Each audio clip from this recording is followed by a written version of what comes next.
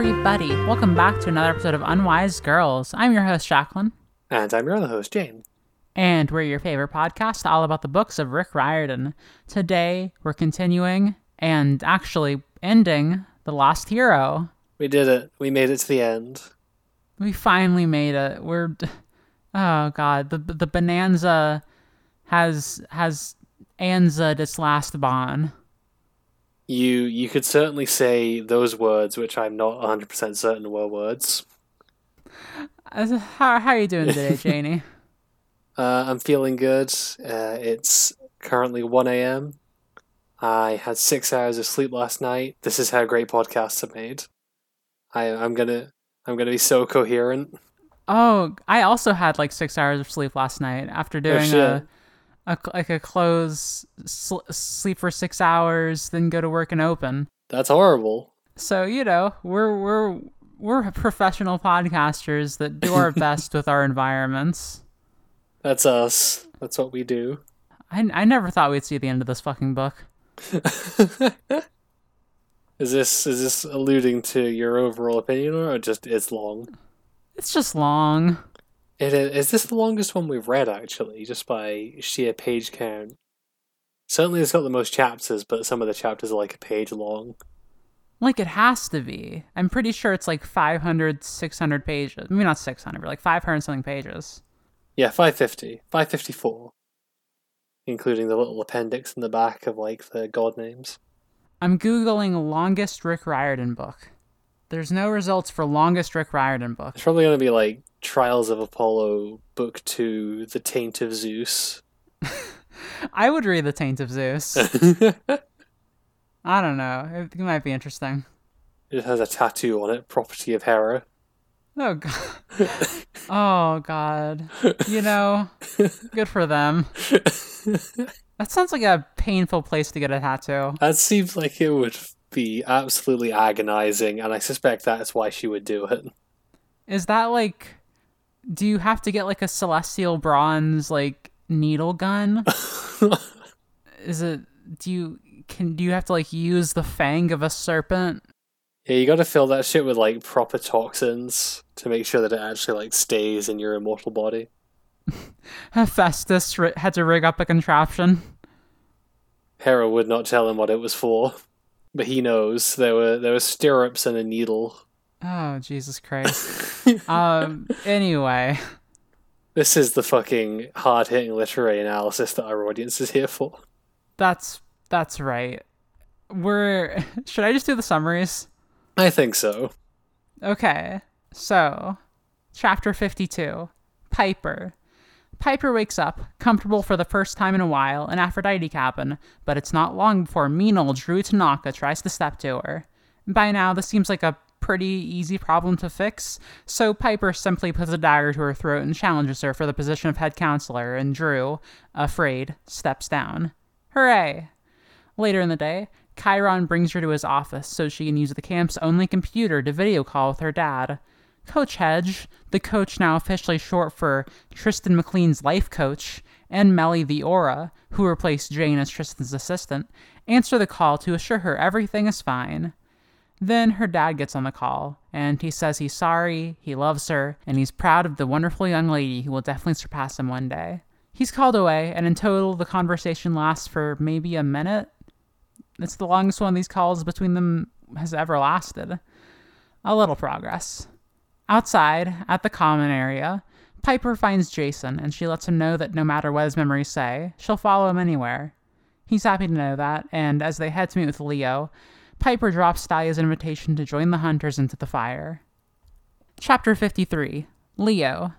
After revealing to Hephaestus cabin that he's a fire user, Leo leads them, Chiron, Piper, and Jason into Bunker 9, which Chiron explains is a wartime command center from the American Civil War, and, like apparently all civil wars and revolutions since the fall of Rome, it mirrored a conflict between groups of demigods.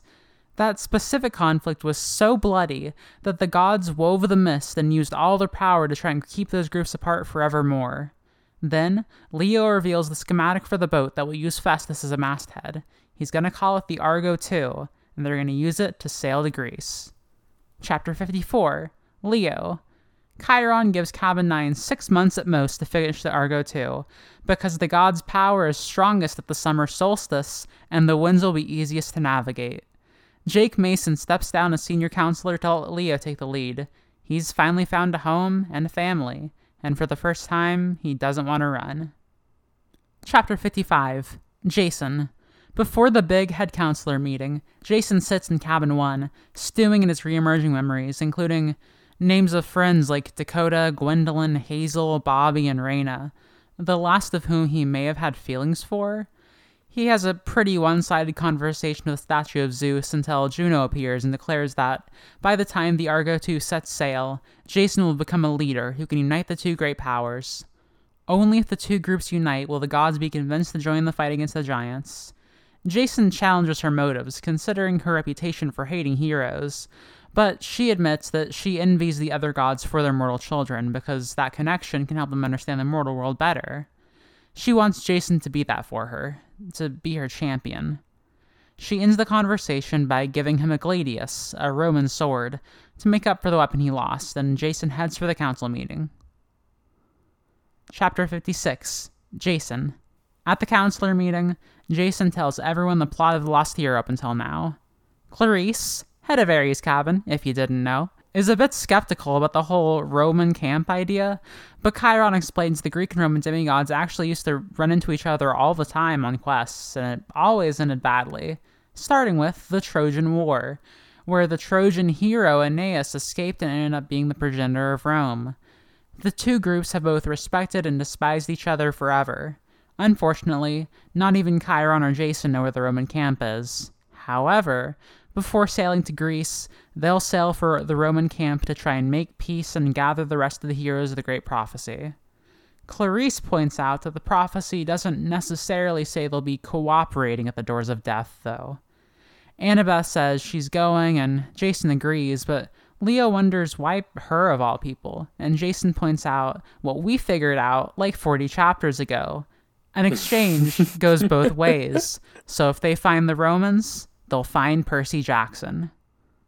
So Jane, what'd you think of these chapters and The Lost Hero as a whole?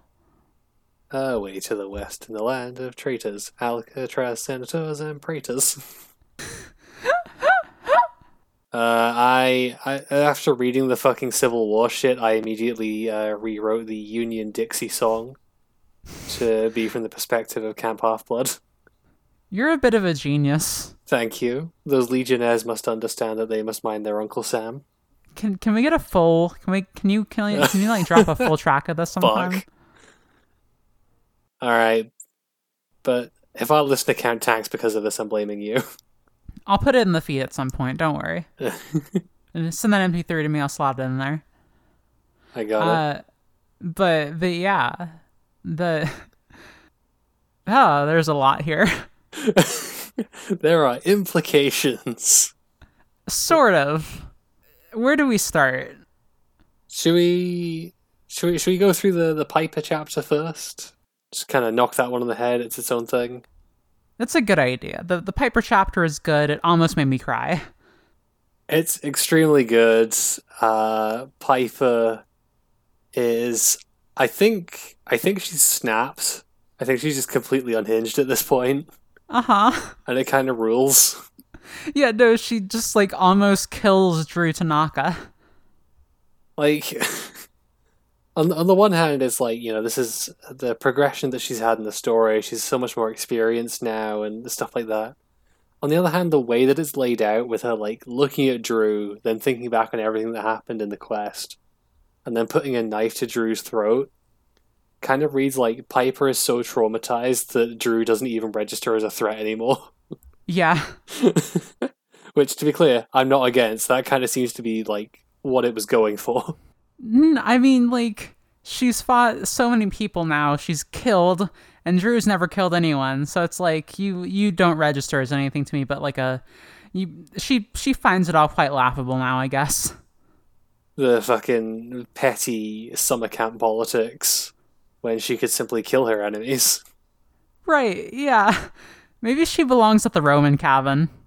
This is very possible. But yeah, it is a really cool moment for Piper, who has been like so down on herself and found it so difficult to act without like a million things potentially going wrong throughout this book. To see her just like taking bold actions like this is really cool. Yes, completely agreed. Piper, her entire character throughout this book has been the second guessing, the doubting herself, the doubting her own motives, and this is one moment where she can just be entirely clear. She can just do something, and I think that's cool. I'm glad that we get to end on that, and with I mean, we don't unfortunately get to the moment where Drew actually becomes a character. That is a disappointment. It kind of seems like she is being pigeonholed permanently into the caricature. Like, maybe now that she's not the head counselor, if we see more of her, she'll have more to do. But I don't know. I suspect the opposite. I wonder if this is the last we're ever going to see of Drew outside of her Kane Chronicles cameo. That would be incredibly funny. Just because these chapters also seem to imply that like a good chunk of this series is going to take place in Greece. Uh-huh. So fuck knows if we're going to see a good chunk of the Camp Half-Blood characters again. We have to, right? They brought, not to skip ahead, they brought back Clarice. I know, and I'm terrified that this is like the one thing that Rick is giving us. It's so good too. She's in there and she's awesome. Oh man. Clarice is still the best character in these books. She really is. What do we think about Chiron having the camp computer in his office? This is so fucking funny to me. Uh-huh. It's like the Camp Half-Blood is like cosmologically obligated to have one kind of shit computer that doesn't work. Like, the universe locks it into being like every other shitty summer camp on the planet. Yes. It's so good because, like, we know this is something that has been basically established, is that, like, you shouldn't use electronics at Camp Half-Blood. But this is coming out in 2011. Like, there's got to be a computer now. Like, there has to be. Chiron does have to Skype call with the party ponies to coordinate their get-togethers. Oh, man. Honestly, I would kill for a Chiron Skype call. I think that'd be so fucking good to just participate on. Like, I think the specific... Pierce Brosnan to Skype call you. Well, that would probably be cool, too. I don't know. I don't know anything about Pierce Brosnan, but, very famous person.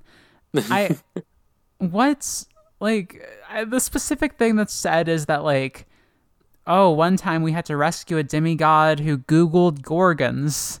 And boy, did that end up bad. I'm imagining, like, the Medusa head from Hades just flying out of the, like, computer screen like a Digimon. That line where Chiron just, like, sums up this entire mini-story in a sentence and then moves on as if he didn't say anything. That, to me, smacks so much of there is an expanded media story here that is being referenced that we don't know about. Kind of, but I think it also just, like, really works as that kind of throwaway line. Mm-hmm. Like, it's something that could be, like, oh, there could be, like, a digital short story written about this, probably. But, I wouldn't read it. I would. I know you would. And I'd make you read it with me. Aww. No? I'm glad that going back to Piper's character arc a little bit. I think also we flagged up a lot of concerns about the whole, the not like other girls thing that we were getting from some earlier chapters. I think this chapter thoroughly assuages those concerns, for me at least. Where Piper's like big speech to Aphrodite Cabin is about how, like, the femininity that's associated with Aphrodite is not necessarily bad. Drew is just expressing it in one specific, extremely toxic way. Yeah. So, I'm glad that got resolved, and I'm now further confused by the fact that I keep seeing memes on r/Camp Half-Blood that fucking treat Piper like that was all her character is. You need to stop going on r/Camp Half-Blood. To be clear, this is like a vibe gained from over a year of dotting in and out occasionally. I do not go on there regularly for the sake of my own mental health. I understand. I'm just like, where is this going to go? Because I've seen the reception too. I wonder like how all these characters are going to transform by the end of the series is my big like I hope it doesn't turn into a shit show. There are 4 more books left for Rick to fuck this up. It'd be so sad. I hope he doesn't. Specifically because they're so long, so we'd have to sit through them for a while. But it's fine because the books, on the whole, pretty good. This book is I did like this book quite a bit. It somehow, despite being so long, it felt like it earned its relative pace and length.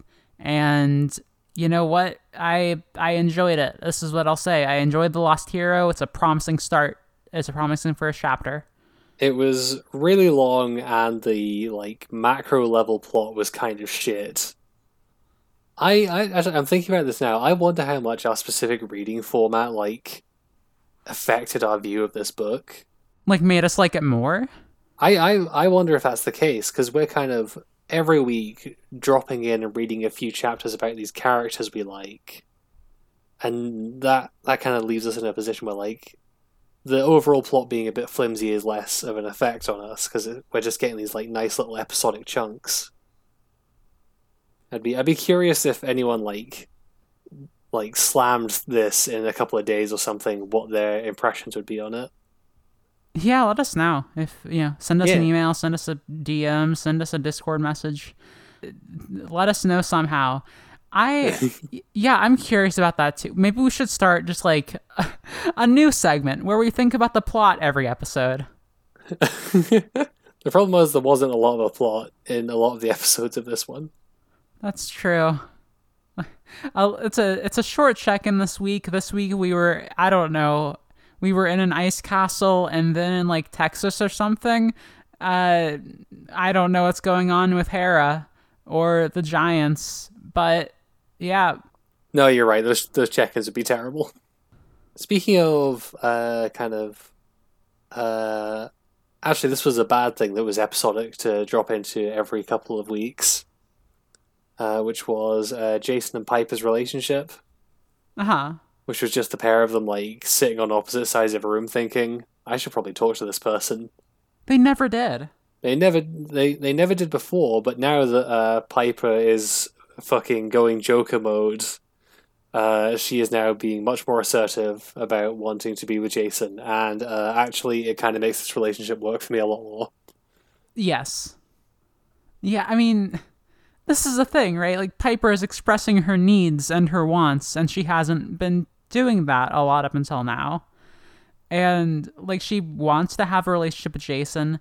Before, she was like, I don't know if that would super work. And like they get to have the little moment they get to have the little romance book moment where like he's all sweaty from playing basketball and she's looking glamorous after having her like, well, she's looking very normal but very glamorous at the same time from just having her camp victory. And they get to like talk out basically like not like in such explicit terms about how they're like romantically connected or anything like that, but like, I'll follow you wherever. That's something. Yeah, I'm sure there's fucking ship art out there with that quote on it, is what I'll say about it. Oh, for sure. But yeah, they were both very passive before. Piper is no longer being passive, which makes it much less annoying to read. Exactly. I really want to just talk about this call. Yeah. First, before we get to the meat of it, Coach Hedge, Melly, what do we think of them with their new jobs? I think it's a really sweet little like capstone to these two side characters. I also think it's extremely funny that like Tristan McLean was kidnapped by giants, found out that his daughter was a demigod, and he's come out of the other end of this thinking that he like went on a week-long bender and fucking came back with a quote-unquote life coach from like a cult or something. No, yeah, that's exactly. The problem is, this is such a sweet moment, but now that you put it in those terms, it very much feels like, oh yeah, he had a very long conversation with, or not very long, but like longer than he's ever had a call conversation with Piper, and he's doing it because he thinks he dropped off the face of the earth drinking or something for like the past week. Like he thought he had so much cocaine that he just like went to another dimension for a bit. He's reevaluating his life because, as far as he's aware, he probably almost OD'd. Oh God, horrible! And like, I mean, it's still a very touching. Like, the tears were in my eyes because I don't know. I kind of did expect that it was going to be the like 2 steps forward, 1 step back type of thing, where like he just didn't have like where it was just going to be that dissatisfying conversation, and Piper would have to sit with that. And the fact that it wasn't, that like something remained, I don't know, it's nice. Yeah, it is really nice. And I should add, it doesn't read in any way as if the intention is supposed to be that Tristan is reevaluating his life after a bender. It's a very sincere moment, and I like it a lot. But it's very funny to think about. Oh yeah, the one other thing about Piper is that I appreciate the meaning of the gesture of her tossing her invitation to the children of Artemis into a fire.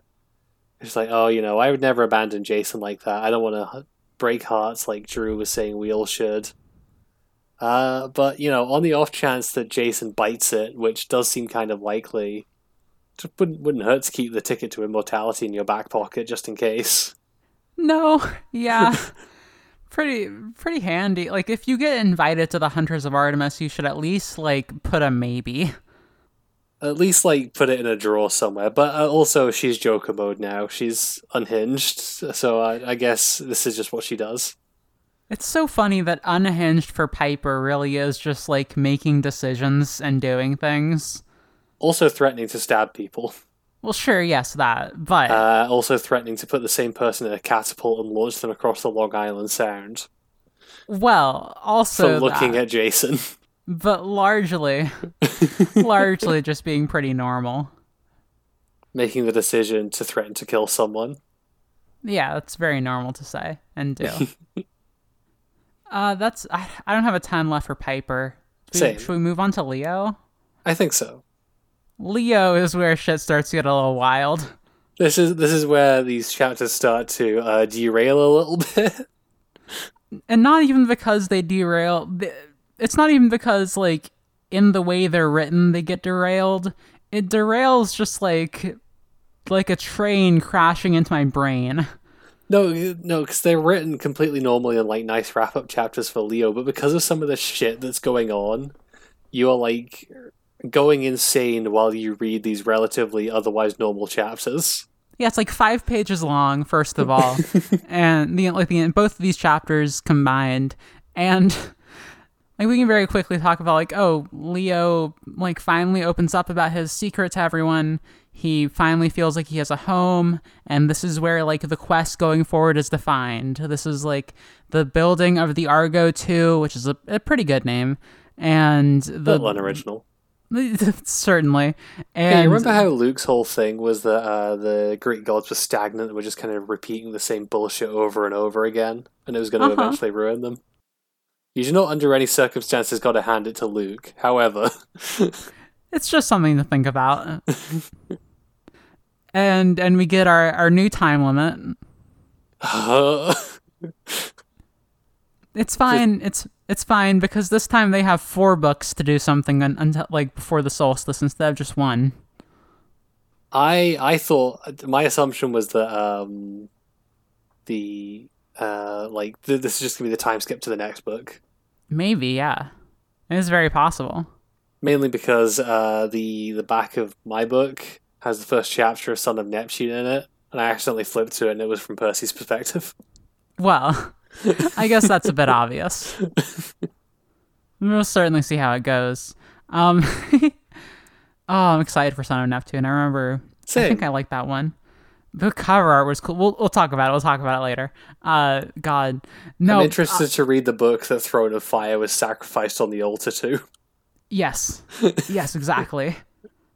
And we get just like Jake Mason just like stepping down as camp counselor, which is so fucking funny to me. Like, just like, like, wouldn't you? The second a viable alter, like, he was putting a fucking full body cast in this job. I would quit the second a viable replacement came along as well. I don't know if I would even wait that long. I would have appointed fucking... I don't even remember her name. Like, the girl. Get Drew to do it. She's out of a job right now. Oh, Jesus Christ. No, I completely... But just bad luck Jake Mason over here. Leo says that as soon as he accepts the job, he can feel the curse of Hephaestus being lifted. Oh, fuck. I didn't realize that it was as soon as that specific guy fucked off, but you're right. Oh, God. But it is incredibly funny that, like, within a week of arriving here, all three of these people are now, like, head counselors. Yes. Like, my conspiracy brain wants to believe that this is, like, actually the Roman demigods infiltrating Camp Half-Blood in some fucking insane long con. It feels like, to me, it feels so much just like okay, the Piper one makes a lot of sense. Jason, okay, de facto, you know, nobody else is there. By default. To me, Jake Mason stepping down really feels like Rick Riordan being like, wait, we need to have Leo in the meeting at the end of the book, too. How do I get that to happen? Fuck you, Jake Mason. God. We need to talk about the meat and potatoes of this chapter, though. Oh. So, do you want to outline this premise, or should I? I feel like, as the resident expert on American history and culture, you should. I thought you were going to say that you should. I would have laughed. But, I mean, you know the song's better than I do, apparently. Oh, that's just because the fucking memes appeared in my YouTube recommended. I see. Okay, so the basic idea here is that the Roman camp and the Greek camp have been at odds since the Trojan War and beyond. And since the fall of Rome, every single revolution and civil war has mirrored a conflict between those like two groups, and up until the American Civil War, which we also guessed like 40 chapters ago, by the way. It was kind of a long shot, but we really got that one just from the number, which, you know, we're geniuses and such. We certainly are. We figured out so many of the twists in this children's book ahead of time. What does this mean? Look, I don't want to say that it means that at least one group of demigods was fighting to preserve the institution of slavery. Well, okay. The wording here is very careful, and we should take that into account. Uh-huh. Because it's said that every human conflict that falls under the category of civil wars and revolutions since the fall of Rome has mirrored a demigod conflict. So it doesn't mean that the Greek gods, it doesn't mean Camp Half-Blood versus Camp whatever were like fighting the civil war. Yeah, they weren't like in the Union Army or something. But the fact that this is the one that is used, and that one of them is in the north and one of them is in not the south, but like, you know, does sure make it seem like, you know. I did not think it was possible for Rick to put his foot in it harder than he did with like the World War II stuff and Lightning Thief. Uh-huh. And I was wrong. This might actually be worse. I mean, what it does is it makes the Roman camp seem like the bad guys immediately, right? Immediately. Which, I guess that's, like, fair. Like, that's cool. You can make them seem like the bad guys. Maybe they suck. Or maybe that's something to be subverted. Maybe that's, like, it's cool to set up expectations like that. In my But- Percy Jackson fanfiction, they are the villains. But this is just so wild. Also, what are the implications for like the entirety of history here? Because The implication is that Apophis manipulated the Roman demigods and Greek demigods to battle during the Egyptian Revolution of 2011. oh god. No, but like I will never let that go. It gets worse and worse the more stuff that happens. Is it only like well no, because we have to take into account that it stopped after the American Civil War. Oh no, you're right. But does this mean but this book's set in 2010. Oh. Surf and Shadow is set in 2011 after the camps re-meet again. Well, we don't know that yet. The camps haven't officially met. That could happen on page. That's true. They could have the conflict. They could go to Egypt. Okay, does this mean literally every single civil war and revolution in that time period involved demigods? Or does it mean, like, specifically those that fall within the purview of the Heart of the West? Like, what... How broad is the scope here? You would have to assume that it's just the Heart of the West, right? Because that's where the demigods would be. Like, the camps move around with the Heart of the West, so physically that's where the demigods would be to do the revolution and the wars and stuff. Right, but we know there are demigods other places. This is also true, because they did also all fight in World War II, which is a canon thing that we will never be able to get rid of. Was the Russian Revolution, was that... which side were they? That is a fascinating question. Was the Roman camp the Tsarists, or was that the Camp Half-Blood? You know what's really fucking getting me about this? What's that? Is that, like... Okay, what I'm about to suggest would also be bad, but it would be less obviously bad to just, like, the average reader, at least. Which is, why didn't Rick just make this the American Revolution? Huh, yeah. Like, if it was the War of Independence, that's at least, like... Obviously, everything about that war fucking sucked for a number of reasons. Yes. But it was, on its face, everyone knows this about slavery. Yes, exactly. So I don't know why he didn't just do that. I guess... Is it geographic? How do you mean? Like, is this like Rick backfilling why they're like geographically separated? I thought they were geographically separated because they stuck the Roman ones in the west to keep an eye on the Titans. Yeah. Which they did a pretty fucking shit job of, by the way. I don't know if they were specifically there to keep an eye on the Titans or if they were just like put there to be as far away from the Greeks as possible. I think it specifically does say that they were there to keep an eye on the Titans. That's interesting. Yeah, they did do a bad job of that, huh? Like, fair play, Jason killed their king or whatever in the aftermath of the Battle of Manhattan, but also Nico had to sneak in there to do the spying for them.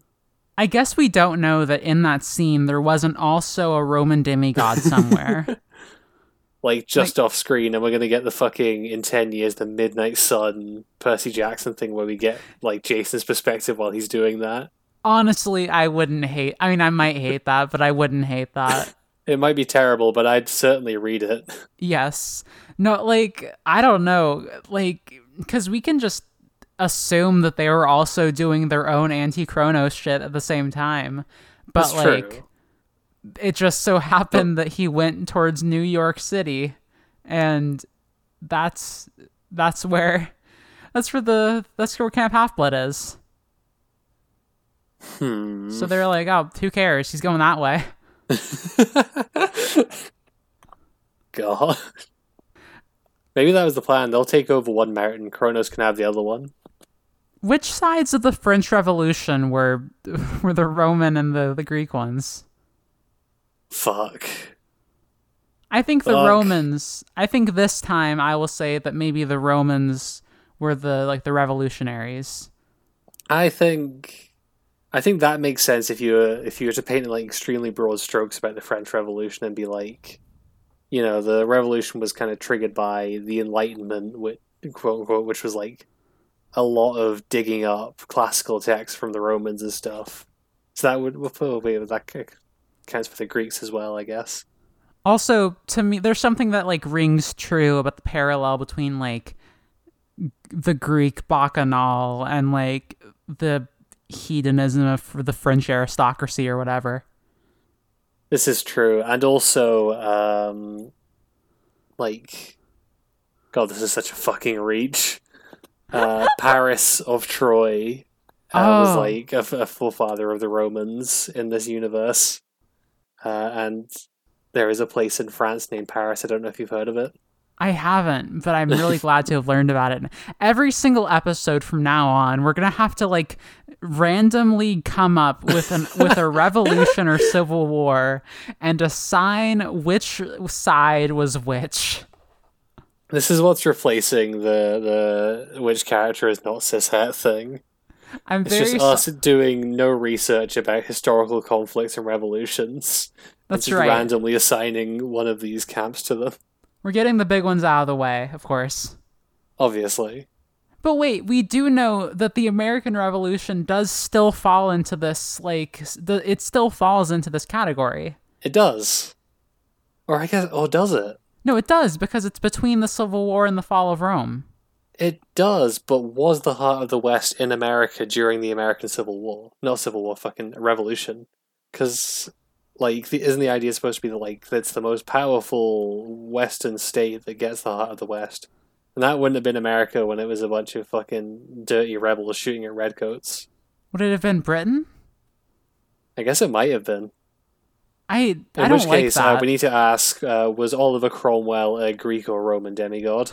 I hate this so fucking much. I fucking hate this so bad. It's really bad. Oh, God. I don't know why Rick decided that this was a good idea.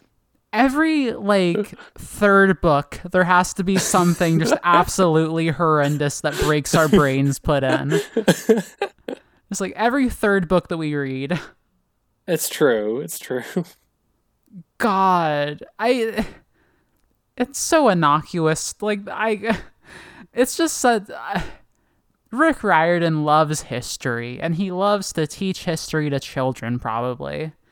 And I don't know. I guess that this is a good way to get children to look at history. I suppose that's true. But fuck. Yeah. We haven't even touched on the Jason chapters that much. What the fuck happens in the Jason chapters? Everything. Kind of. And nothing. Mostly, I don't know. There's the conversation with Hera. She is so fucking manipulative. Yes. She is on the one hand, there's this really nice moment in these chapters where she's like, Piper and Leo aren't just your responsibility to protect; they're also your friends who'll support you as well. Which kind of brings to the surface that idea we were talking about a little while ago of Jason just not valuing himself at all, and seeming to only live at the whim of others. And so it's interesting to see that, and it's nice that Hera kind of helps him with that problem that he has. On the other hand, she really lays it on thick that he is her champion, and her safety and the continued safety of Olympus relies on what he does. Yeah, oh god, I didn't even think about that until you said it, but yeah, she's manipulating him so fucking hard. And oh god, to your first point, the reason that this works so well is that we know now, because his memories are coming back, that Jason was the leader at the Roman camp. And he specifically viewed that as everyone would always look to him. And I think that kind of thing could definitely lead to that attitude of I guess passivity, or his Yeah. life is just for other people in that way. So that's really interesting and kind of opens up his character in a whole new way, which I really like. Yeah.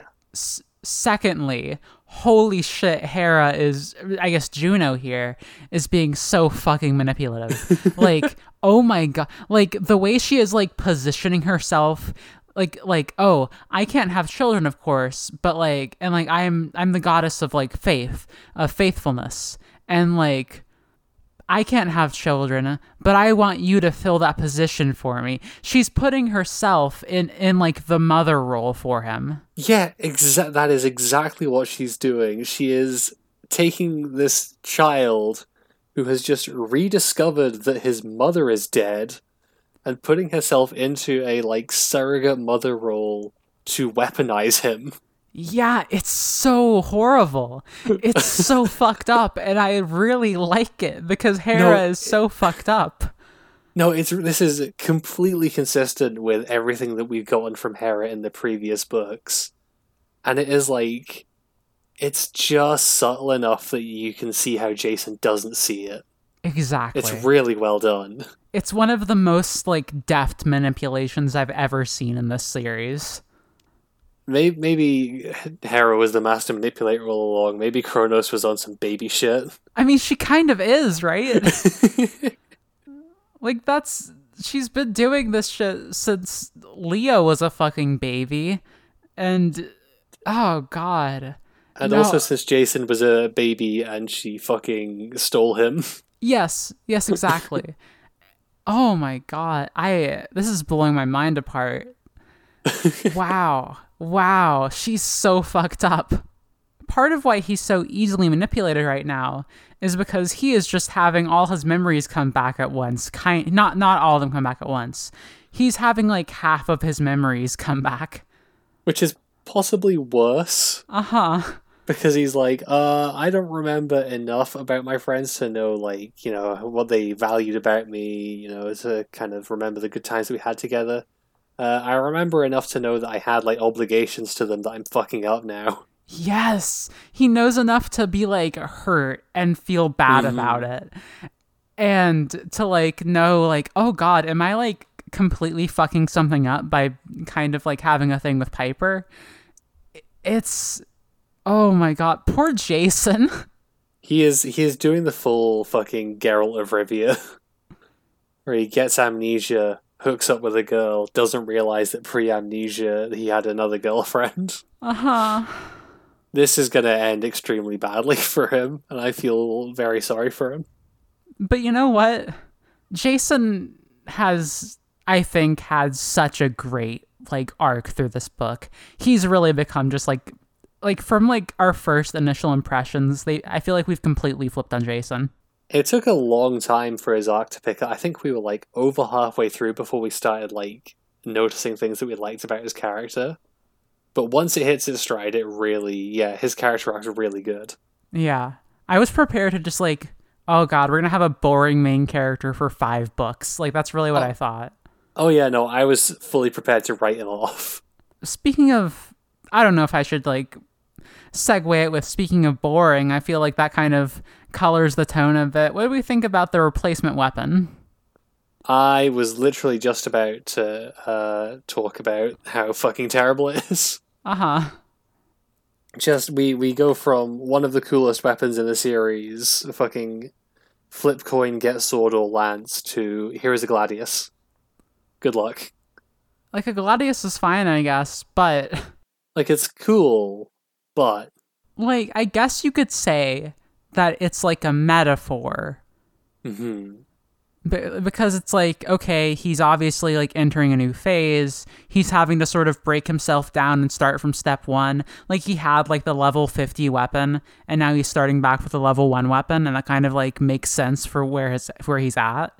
Wait, now that you say that, I actually kind of like that. Yeah, no, and also I feel like hopefully it gets some kind of cool power eventually, but also if he's just like soloing Titans eventually with his Gladius, I don't know, that'd be kind of cool.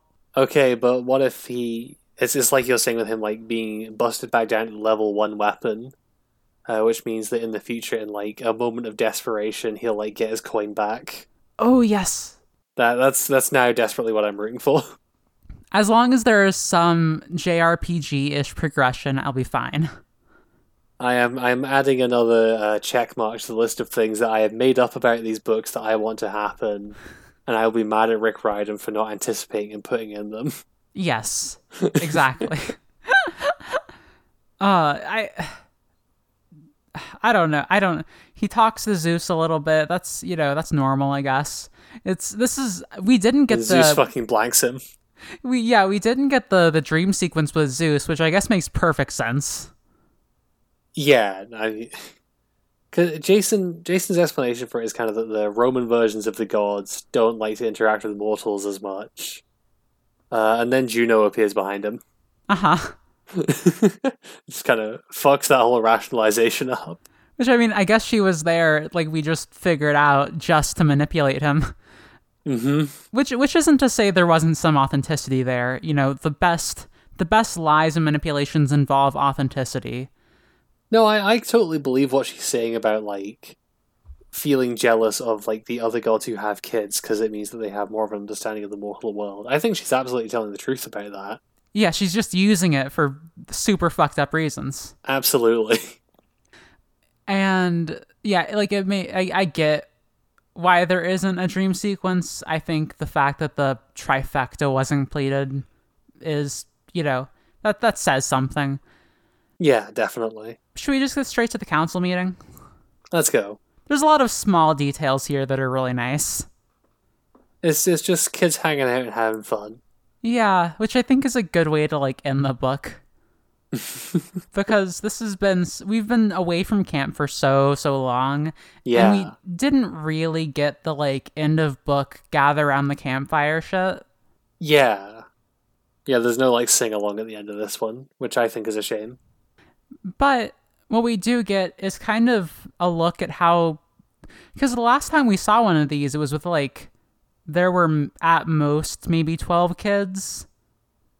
Yeah, and it was just before, like, the shit hit the fan in Last Olympian, right? Uh-huh. And also Beckendorf had just died. Yeah, so it was a bleaker affair. And now it's definitely grown in size. There are a lot more kids there of various, like, because now they actually count. Like, oh yeah, you didn't, like, get a voice before because who cares who your parent was. Now that you get a cabin, you get a voice. Mm-hmm. And I don't know, it's just, like, a lot of fun little shenanigans. Like, the daughter of Hecate, who I think, what was that, like, Mary Lou or something like that? I think that's literally what's written in the book. It's Mary Lou something. Just, like, taking a kid's nose off, which is horrifying.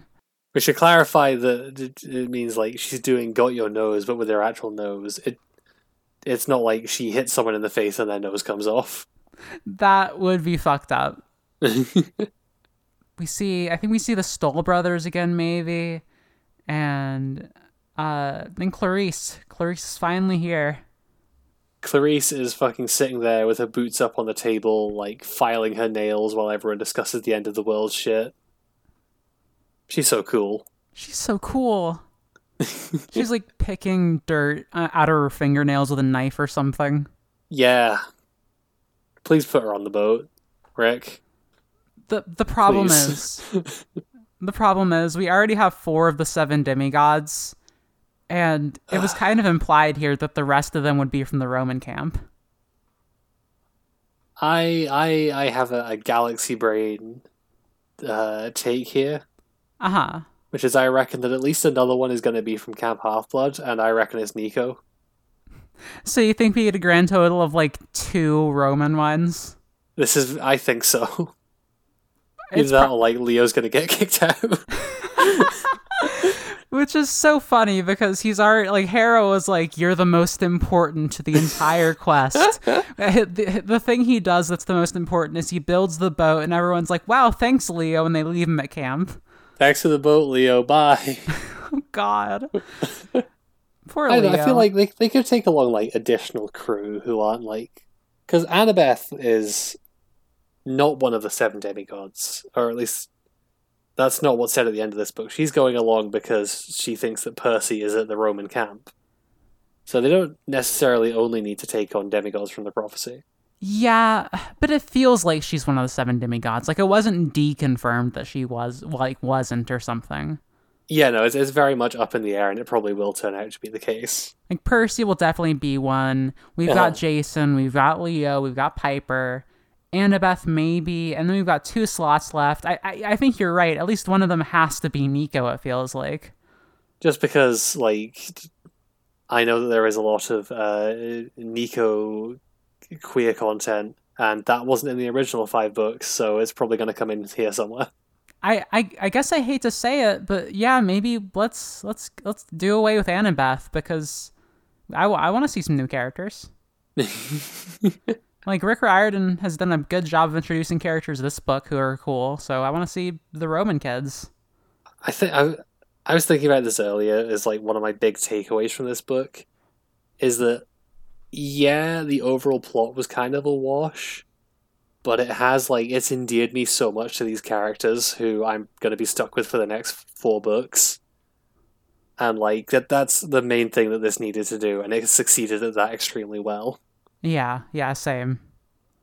I that's largely my takeaway too. I think The Lost Hero was a very flawed book, a book that definitely could have done with, like, maybe a bit more stringent editing, maybe just like a tighter pace.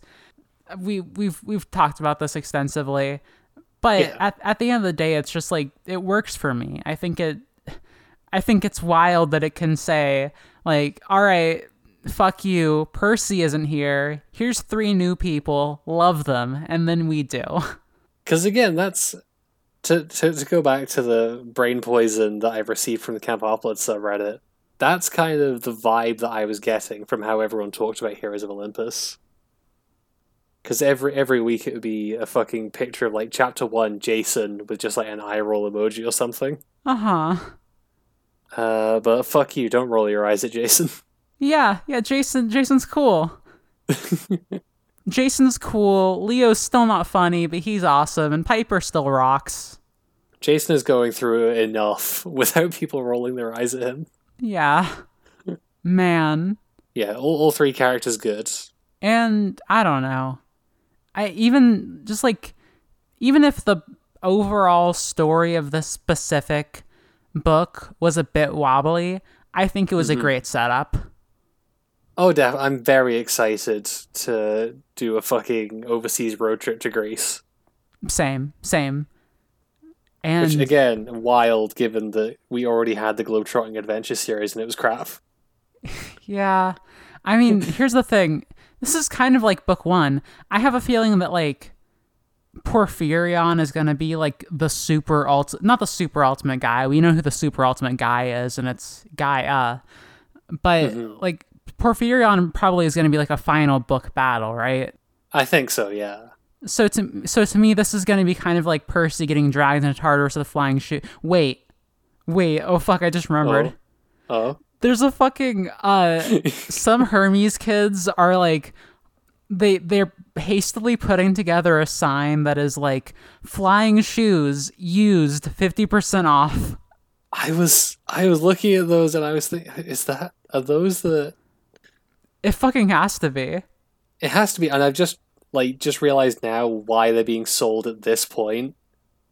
Because Percy is gone, so they stole all his stuff. Oh my god. So they're selling his shit. That's so fucking good.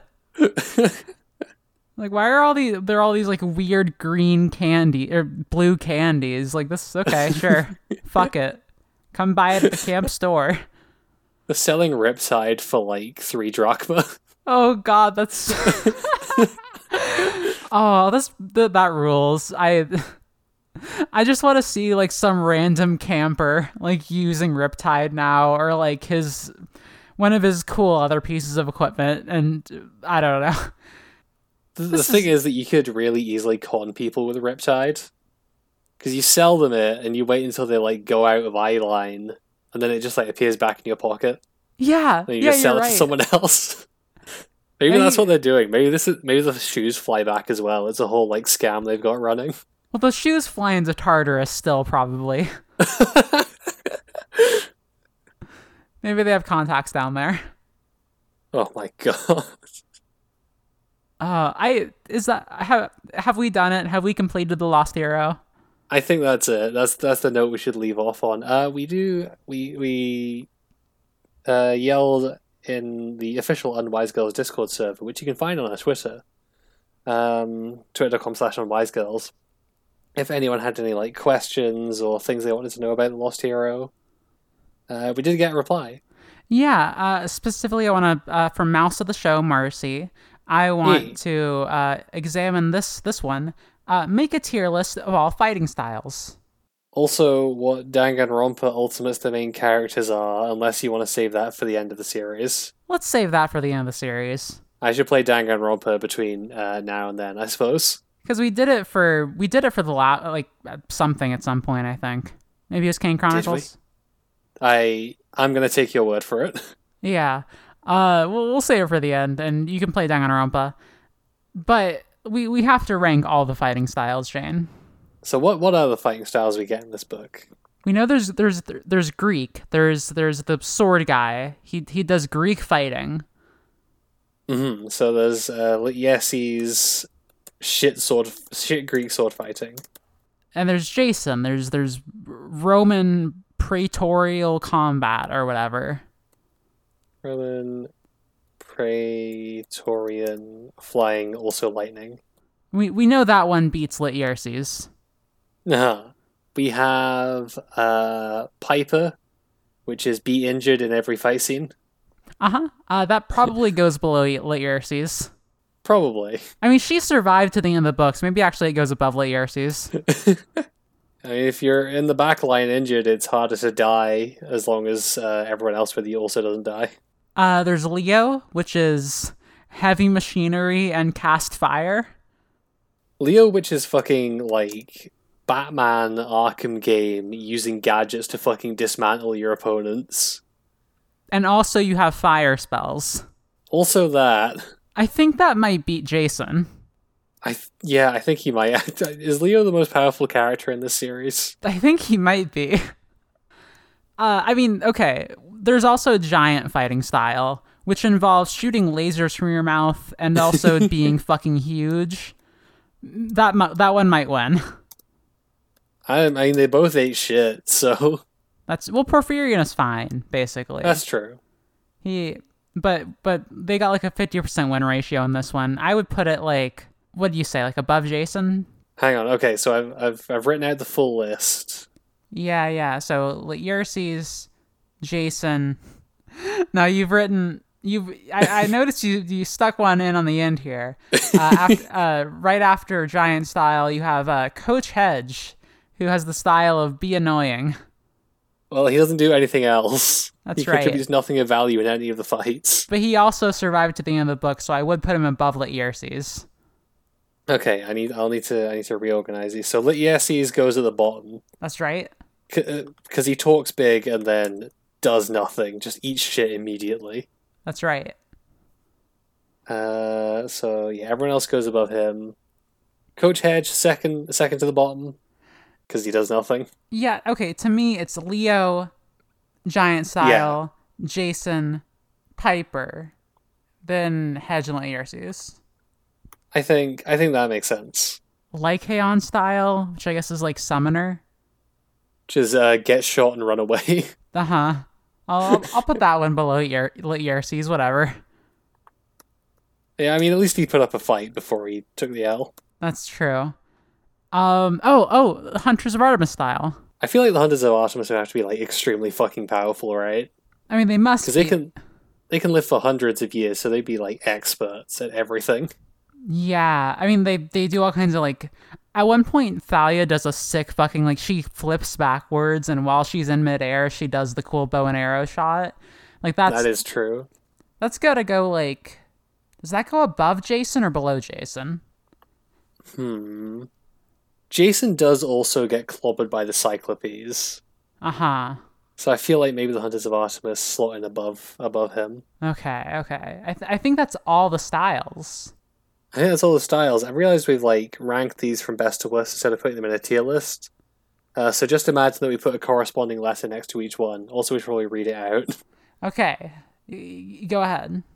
Okay, so bottom of the pile, absolute worst is Lycaon, whose fighting style is get shot. Then above that, we got Yerses, who's shit Greek sword fighting. Above him, Coach Hedge, whose style is be annoying and shout die. There's Piper, who is be injured in every fight so you don't have to fight. Jason, who does Roman Legionnaire shit, flies around and shoots lightning out of his hands. The Hunters of Artemis, who are just cool. They're cool and shoot arrows. They're DPS. Giant style, which is be Godzilla. And then finally Leo, which is just, be the coolest character in the book. Exactly. I think that does it for us. That does it for us. Do we have any not cishet moments this week?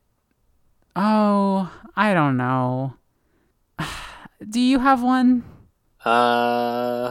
Clovis continues to be gender. Clovis isn't even in. Okay, Clovis is sleeping Yeah, he is. And has like 20 pencils stuck up his nose. Not that bit, I should clarify. Just like sleeping. Yeah. Yeah, okay, that's fair. I think I already made Piper trans. But You did. I feel like there's still something there with the like reclaiming the camp, like the femininity, I don't know, something. Threatening people with a knife, all the normal things. Yeah, exactly.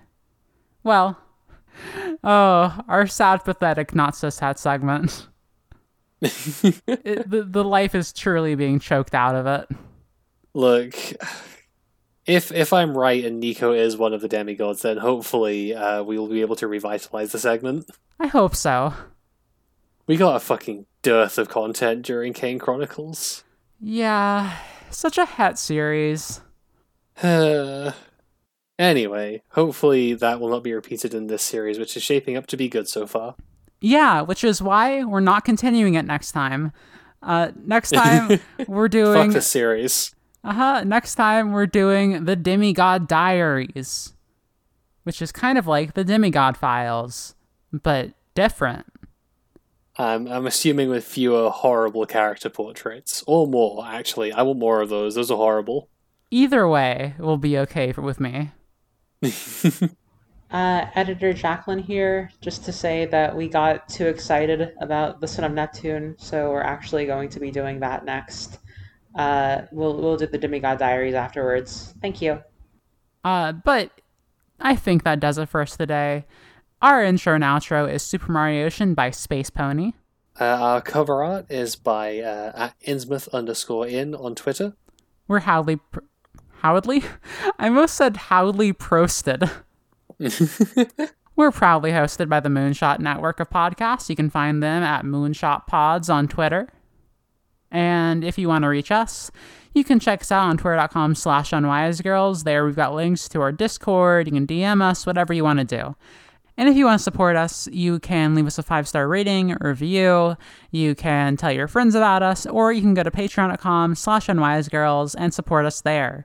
For $1 a month, you get the Discord role of Camp Counselor. For $3 a month, you get the Discord role of Friend of Bacchus, as well as all of our bonus content.